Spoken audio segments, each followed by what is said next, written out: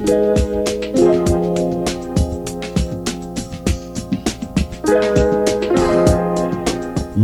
to the Write Your Novel with David Allen Patali podcast, a place for real talk about what it takes to create a book. My name's David Allen Patali, and I'm going to give you a no bullshit run through of the tips, techniques and insights that have shaped my writing practice and helped me create a novel I'm truly happy with. We write because it's hard, because we have to, because we need to. But you don't have to suffer needlessly for your art. With the right strategies, mindset and community, you can get it done and enjoy the process. So let me take you on a ride where writing myths get exploded, excuses get torched, and the path gets lit just a bit brighter. Hello readers and writers, and welcome to another episode of my podcast all about writing and writing life. And I just wanted to start this week's discussion by telling you about a really interesting experience that I had on the weekend, where on the Saturday, I hosted the author Carrie Cox to talk about her wonderful book, So Many Beats of the Heart. We were at Clarkson Library in Perth's northern suburbs, and very rainy day. Lots of wind and precipitation on the way there. So I was expecting not too many people to turn up just because of the rain. That tends to keep people away, no matter how many people book in. But to my relief, and I think to Carrie's relief too, we had probably close to 40 people show up for the author event, which was a fantastic turnout. Lots of books were sold. We had a really, really great time sitting on a couch together, just having a chat about how she came to write her book, what it's all about, what her inner feelings were about this. And in the corner of my eye, so I'm sitting on the left-hand side of the couch, talking to Carrie, juggling the microphones, getting people to ask questions, all that kind of thing. But out of the corner of my eye throughout the talk, I noticed there was a lady there with a young girl they were reading children's books together at the start. But then, as the talk began, I thought, okay, well, they're just in the kids section. They're going to leave once our chat begins, because this is, probably not of interest to this young girl. So, like an adult conversation about books. But much to my, I'm very happy to be undone by this, because they stayed for the whole chat. They stayed, and they were always at the sort of the edge of my sight, and sitting on the edge of their seats, listening very, very intently as Carrie described how she wrote the book, the research that she went through, what sort of personal journey it was, what it meant underneath everything for her, and just really, really giving of her experience, and just really engaging with all the people in the audience, asking questions. And it was just a thoroughly wonderful author talk, especially because we could hear the rain outside, smashing down on the corrugated tin roof above us and sloshing past us in the street. But here we were in this dry, warm, well-lit, clean place talking about books, with an urn of tea every now and again that clicked on to go into its boil, and a bunch of Kingstons on the table. What could be better than that on a Saturday afternoon? And after the talk, it was really, really wonderful to actually watch this big line of people lining up to buy Carrie's book, to engage her, to get her to sign. And who should be in the line? The lady with the little girl, getting closer and closer and closer. And when it came time for Carrie to speak to the woman and this little girl, they had a great, great chat, lots of laughing and back and forth. And then the lady came up to me afterwards and said, we didn't even know about this author talk being on. We just happened to stumble across it. My girl here, she's a wonderful reader. She comes every week. She maxes out her library card, and this is her first time seeing an author in person. So we just decided to stay, and it gave me shivers, because I thought, what a wonderful experience. She would have been all of maybe 9 or 10 years old, but there she was with this big armful of books that she'd gotten out from the library, beaming ear to ear, because she'd seen a real life author talking about her experience of creating something. And I just sort of took a step back and thought, wow, that's really amazing. That's one of the big reasons why authors do what they do. We don't do it for the enormous sums of money that come our way. We do it for that sort of level of connection. And it was great that, if you can see something, you can be something. And it made me think, did I ever see an author talking about their book like that when I was a child? And I've got to say no. I grew up in Perth's northern suburbs in the in the 80s and the early 90s, and authors, even if they did do chats at libraries, it certainly wasn't something that I was ever exposed to. Though I was a voracious reader, you know, kind of like Matilda, I guess. I'd go along to the library and get books out from the kids section. When I got bored of that, I'd sneak off into the adult sections, you know, where you can get all the good stuff, and take books like that. And I grew up with lots of books around me. My grandparents' place had, you know, big libraries everywhere that we would steal books from. So I've always had books around me, but the first time I can honestly say the first author talks that I ever saw were at the Perth Writing Festival when I was, you know, in my 20s. I wasn't really exposed to that. So it's an interesting notion that, you know, if you can see it, you can be it. And perhaps I needed to see it earlier. Maybe that would have shaved a few years off my own writing career. But I think it's a really important thing to embody writing, to almost play act at it before you actually do it. I know this might sound a bit strange, but the thing I actually really wanted to talk to you about today was, it really made me think about the different workspaces that I've had when I was writing Locust Summer leading up to its publication, and how each of these different work desks was actually me kind of play acting at being a writer. If you can see it, you can be it. That's what this encounter with this woman and her little girl got me sort of thinking about. It was, you know, well, how did I create the space for myself to be able to imagine myself doing what I was doing? Because yes, we can just sit down and write, but, you know, it's far better to sit down and write with a bit of purpose. So for me, Locust Summer was written largely while I was traveling, which was a really, really fortunate thing, because I was free from judgment almost to almost pretend to be a writer. So there's 4 desks that I want to talk to you about today, and maybe that's going to help you on your own writing journey, because I'm a big believer in you know, believing your own make-believe. So the first desk that I had that was really like a writer's desk that I really felt was when I was living and working in Bali. We were living in Ubud, beautiful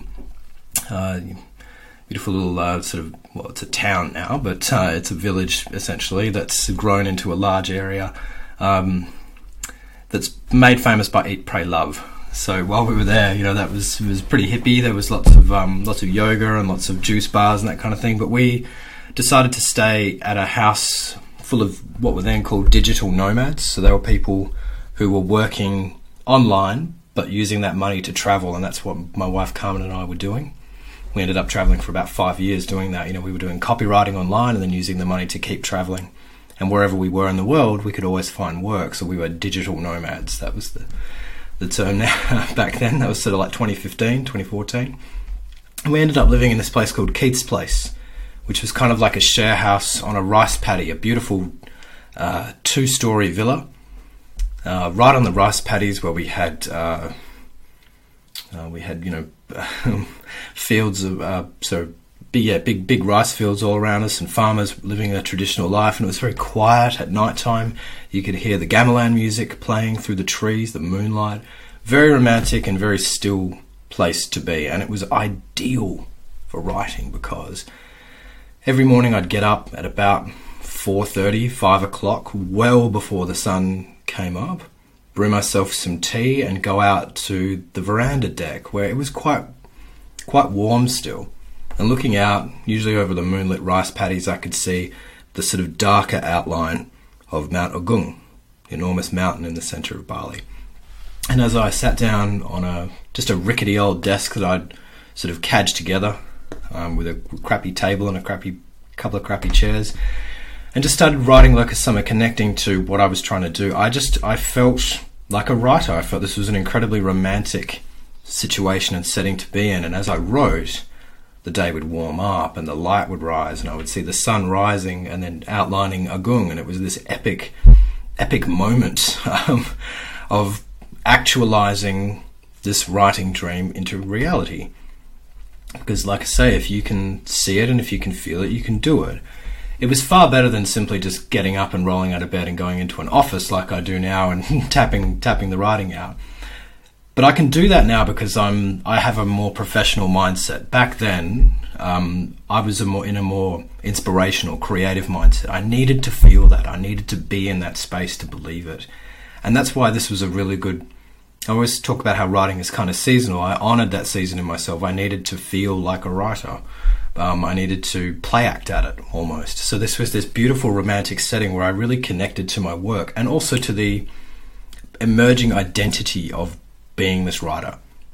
It sounds terribly wanky, I know, but it was important at the time.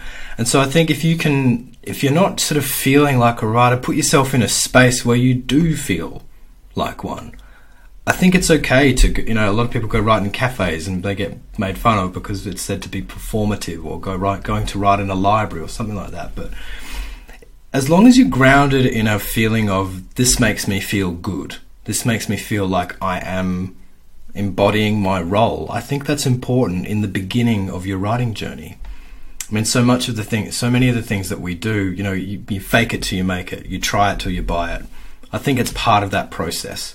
The ultimate goal really is to be able to write anywhere, without even thinking about it. And that's the next one that I want to talk to you about, because that's the folding table that I had when my wife and I went on a caravan trip around Australia with our young eldest daughter now. We went for 18 months. Can you believe that? 18 months. And the whole time Ruby was quite young, so whenever, she went to bed at, say, 6 o'clock, 6:30, and so the inside of the caravan naturally needed to be a quiet, dark space until we went to bed. So myself going in there and writing is probably not the best thing to do, and I couldn't really do it in the mornings because it would mean getting up very noisily and potentially waking her up, because I was trapped in the sort of back half of the caravan and she was in the front. So I decided to do all my writing at night, and we bought some camp tables and camp chairs, and I had a hurricane, like a solar hurricane lantern. And each night after our full day of traveling and doing a bit of digital work to keep paying the bills, that kind of thing, I'd pull out this folding table and just get to work. I'd do it wherever I could. And though, yes, it was a very romantic thing, often I was under the stars or I had a beautiful view of something, it was really, to me, just once I turned that little hurricane lamp on, it was like my own little private space. It didn't really matter what was around me. It meant that I could focus and do my work. And to me, it felt very, very professional, even though from a distance, it just, it looks like a kind of indulgent scene. There he is writing on his camp table, that kind of thing. But I felt very professional doing it because it was this determination at that stage of the manuscript's progress to finish the bloody thing. By hook or by crook, it didn't matter where I was writing, it didn't matter what I was doing. I just needed to get the work done. And that folding table was the solution. And sometimes when it rained, I had to get even a bit more creative, and I often talk about the best desk that I had. This is my third desk, is the standing desk that I discovered for myself at the Mount Barker Caravan Park outside Adelaide, because it would rain. Adelaide's pretty rainy, especially toward the winter months, and it got very, very cold. And the great thing about the laundry room at the Mount Barker Caravan Park is that it's really warm. You've got these beautiful dryers going. All the grey nomads like to dry their sheets and all that kind of stuff. So I'd be in there, and there was a little half wall. There were no desks that were in there or anything. It was just a half brick wall, but perfect height for a standing desk. I balanced the computer on there, balanced my nice little slug of whiskey, which was very important for the cold. It's medicinal purely. And then I'd just be there, typing away, happy as Larry, just in this beautiful, warm, dry space with the dryers going, which is an even better thing because you've got a bit of white noise to connect your brain to and shut up your thoughts and just get deep into the motion of writing the words. So that was a really great desk. And I was always looking on that trip as well. Where I couldn't use the folding table, I'd look for a desk like that standing desk that I found in the Mount Barker Caravan Park. It was just a wonderful thing. And to kind of bring it full circle, the importance of almost play acting at being a writer is it's a really nice thing. The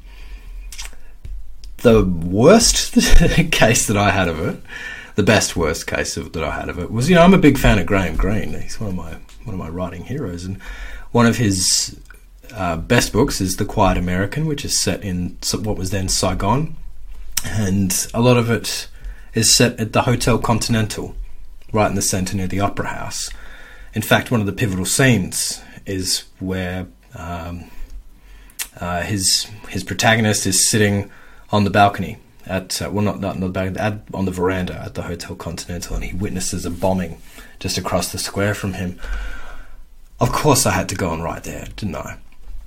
Now, bear in mind, we'd been travelling for a long time. We didn't exactly have all that much money, and we were living at this beautiful old ramshackle building in Saigon, in the middle, just in the middle of a neighbourhood, up 3 or 4 flights of stairs. And Carmen and I had actually gone out to the markets and bought desks and chairs so that we could set up an office with a view of the river and everything down below while we were living there. So we did have very good working spaces. We had a professional working setup, but sometimes I just think you need a bit of romance.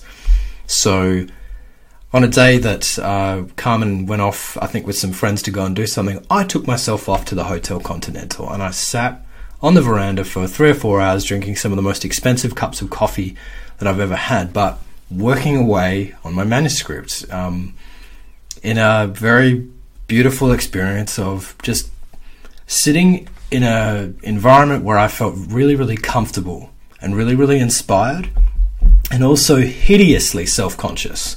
Because there I was, guy pretending to be a writer. But I didn't care. As long as you just sort of push through those blocks and just embrace that moment. And now I look back on that as a really, really important experience for me, because it allowed me to connect to my dreams, and it allowed me to connect to some of the reasons that I was doing it, that I do this. It's not all about the glamour. It's not all about any of that. It's just about trying to create opportunities to step outside of yourself so that you can write about other things, to get out of your own way, to get out of your own head. And if that's a way that you can do that, you can either do that through a professional setting or a romantic setting. And I think you can switch between the two, so it's nice to do. These days, I write in this office. I've never had an office before. So it's a spare bedroom that I've just kind of filled with stuff that I have. For the most part, I can't see any of it. It's all behind me. So from here forward, I just have blank walls and a view of my back garden, which is mostly a hedge. That's a constant reminder that I need to trim the bloody hedge. One day I will, but not today. I've got writing to do. But it's nice to have your own space. It's nice to have somewhere that you have a focal point where this is where you do your work. Now, Carmen and I work from home on our regular business, Red Platypus, and we have an office at the front of the house. So I find that it's kind of like not having a TV in the bedroom. I stick to just writing and create. Anything to do with writing, I do it in this room. Anything to do with other work, I do it in the office. And so that's nice to have that complete split of the two things. But to me, that's a luxury. That's the first time I've ever had it. Quite a lot of Locust Summer was written on the train in Perth, going back and forth to my old job before we went on the caravan trip. I had 10 minutes in the morning and 15 minutes in the afternoon sometimes, just to pull out the laptop and smash out some words or do some editing or do a character exercise, something, anything, whatever I could, whenever I could. And it was always a little rushed. But that's, by the same token, now that I have my own space, it has a different challenge because, as Orson Welles once said, the absence of limitations is the enemy of art. So in this room, I don't necessarily have any limitations other than time. I don't have interruptions in here. I don't have the feeling of somebody looking over my shoulder or somebody asking me, "Would you like another coffee, sir?" Another $15 coffee. No, I'm okay. It's just a different challenge within this space. So I suppose to sum everything up, wherever you can work and find the juice, wherever you can find some sort of inspiration that matches the season of writing that you're in.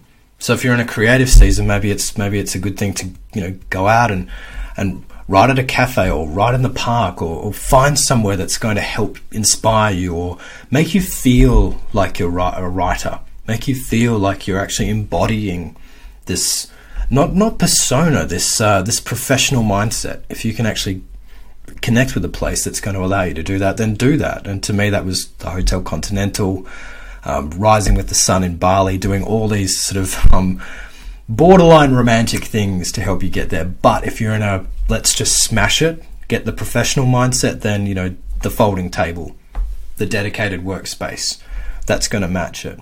So it's not a compulsory thing. I think it's just something that I've sort of stumbled across. But where you work can often be a very helpful thing. So I hope wherever you are working, though, that you're having a good time and that you're getting your work done in the best way that you can. And if it's not flowing, well, maybe you can go to the park. I'll see you next time.